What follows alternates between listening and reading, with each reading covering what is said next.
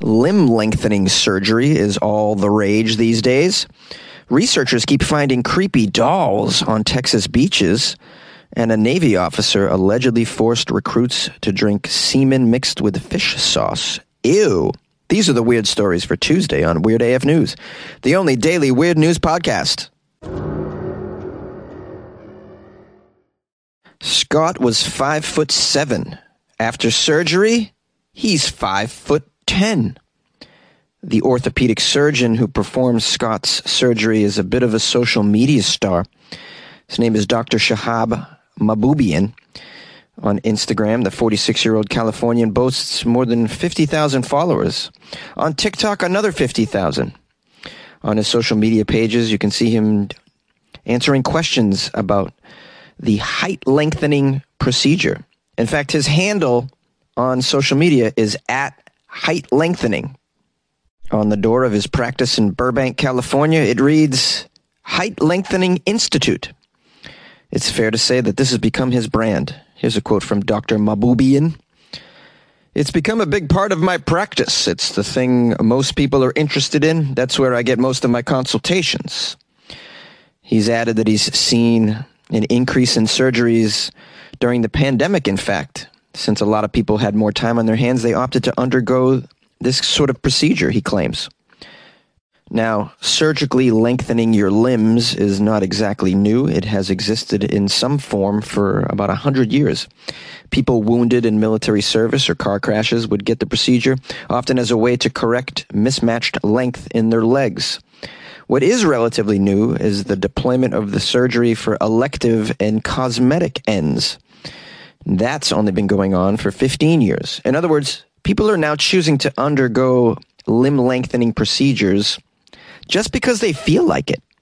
This Dr. Mahboubian nonchalantly describes the procedure as minimally invasive. I don't know how it can be minimally invasive. You're cutting limbs and lengthening them, but okay. He says through small little incisions, he cuts the bone surgically, then inserts a rod. They call it a nail or a rod, and that goes inside the bone. The rod is magnetic, and it has gears. There's an external device that communicates with the nail, and over time, little by little, it lengthens out the nail or rod. The lengthening happens gradually, usually about 1 millimeter a day until you get the desired height that you want. And in case you're curious, there's a ceiling on how much height a patient can gain. The maximum is 8 centimeters because that's the limit of the nail. Anything beyond 8 centimeters is when they see most of the complications, according to the doctor. Now, you're probably curious about how painful this is. Well, the doctor says, when you cut the bone, you get some swelling around that area. Obviously painful, but that goes away after a few days. Then there's the lengthening pain, which is a stretching type of pain, but it's actually tolerable because we do it very, very slowly. Now, if you're curious as to what it costs to be taller, it's about $75,000 for limb lengthening surgery. And according to your doctor, you can add up to 6 inches. So you can dunk a basketball if you got enough money, is what I'm saying here.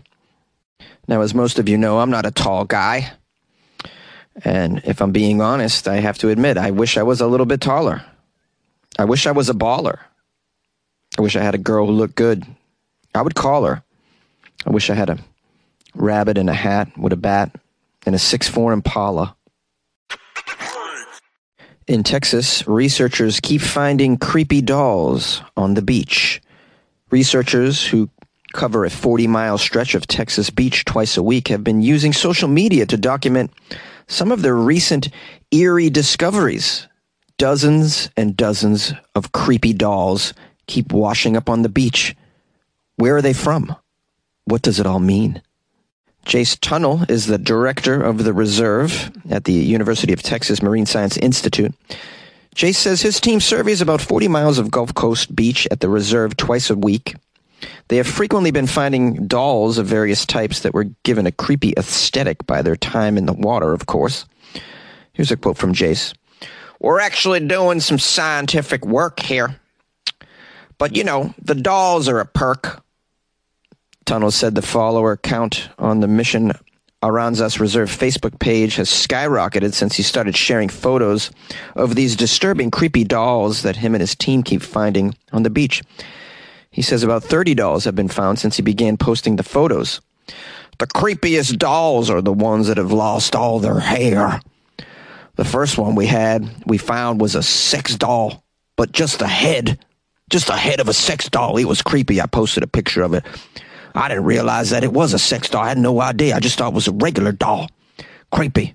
Anyways, we got a lot of followers on the page after that.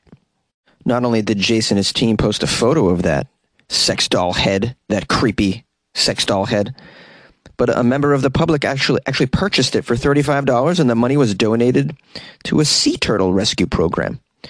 Jay says the dolls are now being kept in a bucket to be sold at their annual fundraising auction as well. So they're going to make a little cash on the side from the creepy dolls.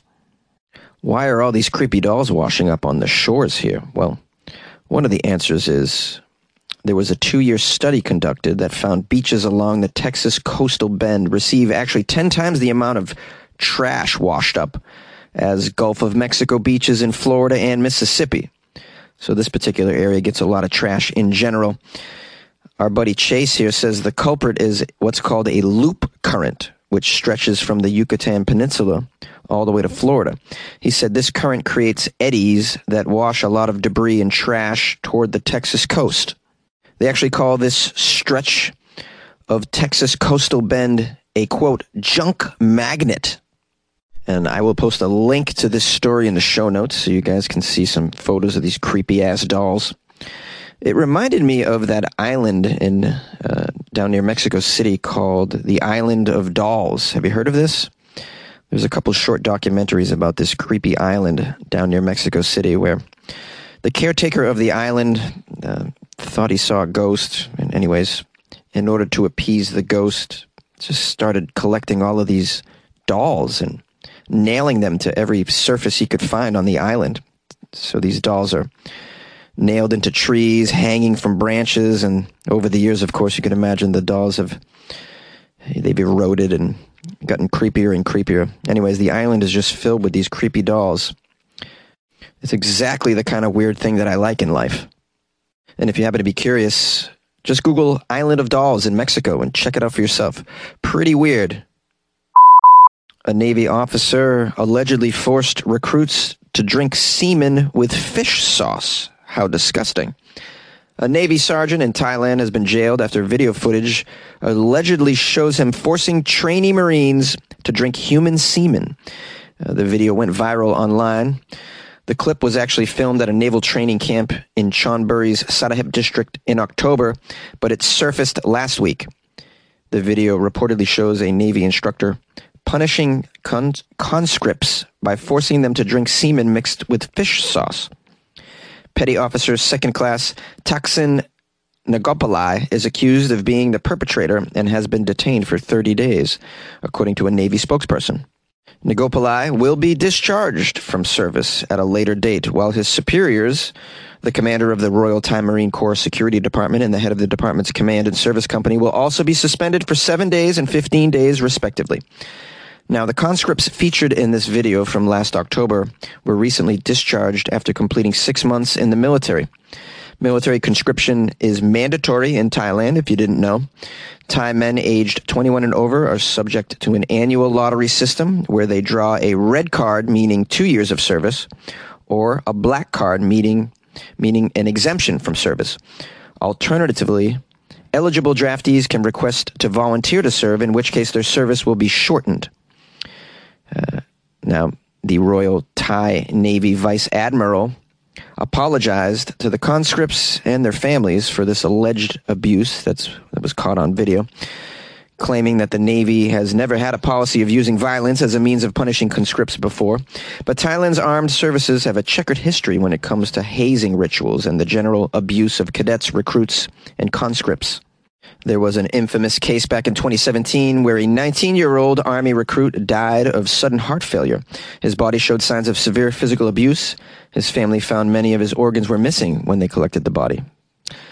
In March 2020, Amnesty International published the findings of an investigation into a widespread pattern of harassment, beatings, and sexual abuse against Thai military conscripts. So they have a history of this, and not very surprising if you're beating conscripts until they have a heart attack that you would consider making them drink something disgusting, like semen mixed with fish sauce. It's pretty bad. And now this guy's losing his job. I hope it was worth it to get him to do a few more sit-ups and push-ups, buddy. It's just dumb behavior. And a sergeant should know better, really. There's a quote in here by someone else describing the situation overall in the Thai military. Recruits describe how often sergeants and trainers brutally beat them with sticks and the butts of guns, even sexually abuse them and force them to exercise until they faint. What the hell's going on down there? Man, and I thought what they did to Private Pyle in Full Metal Jacket was horrible, making him eat that jelly donut in front of everybody in his underwear. I mean, at least there was jelly in the donut and not fish sauce with something else. Yay! Hello there. This is your host, and let me take a moment to thank you for spending time with me today. And there's a lot of podcasts out there. I think there's almost 2 million of them. Well, if we're being honest, that's probably too many podcasts. There's too many podcasts, guys. Let's be real. But anyways, because there's so many, that means that it's so special that you chose mine. And I want to let you know that I don't take that for granted by any means. I try to keep the episodes short. I respect your time. I try to throw in jokes when I can to make it entertaining. And I try to make them informative, of course, so that we can all learn something about the weird world around us. It's a hell of a lot better than mainstream news. Am I right, guys? Okay, enough of this TED Talk. Let's get down to brass tacks. If you'd like to call the show, 646-450-2012.